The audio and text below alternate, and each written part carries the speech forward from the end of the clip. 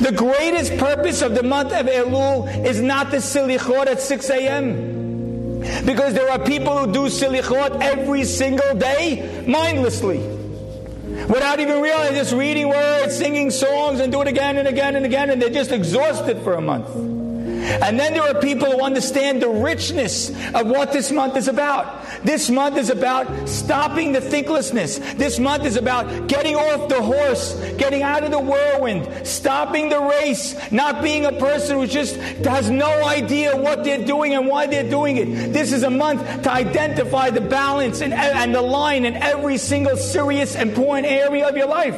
That's what this month was made for. This month was made to find the time to stop, drop, and roll. This was a month to find the time to have deep, intelligent thoughts. Because I don't care how smart you are. When you're thinkless, your brains are gone. And I don't care how dumb you are. When you're thoughtful, your mind is powerful. And you have so much power inside of you if you're simply willing to think.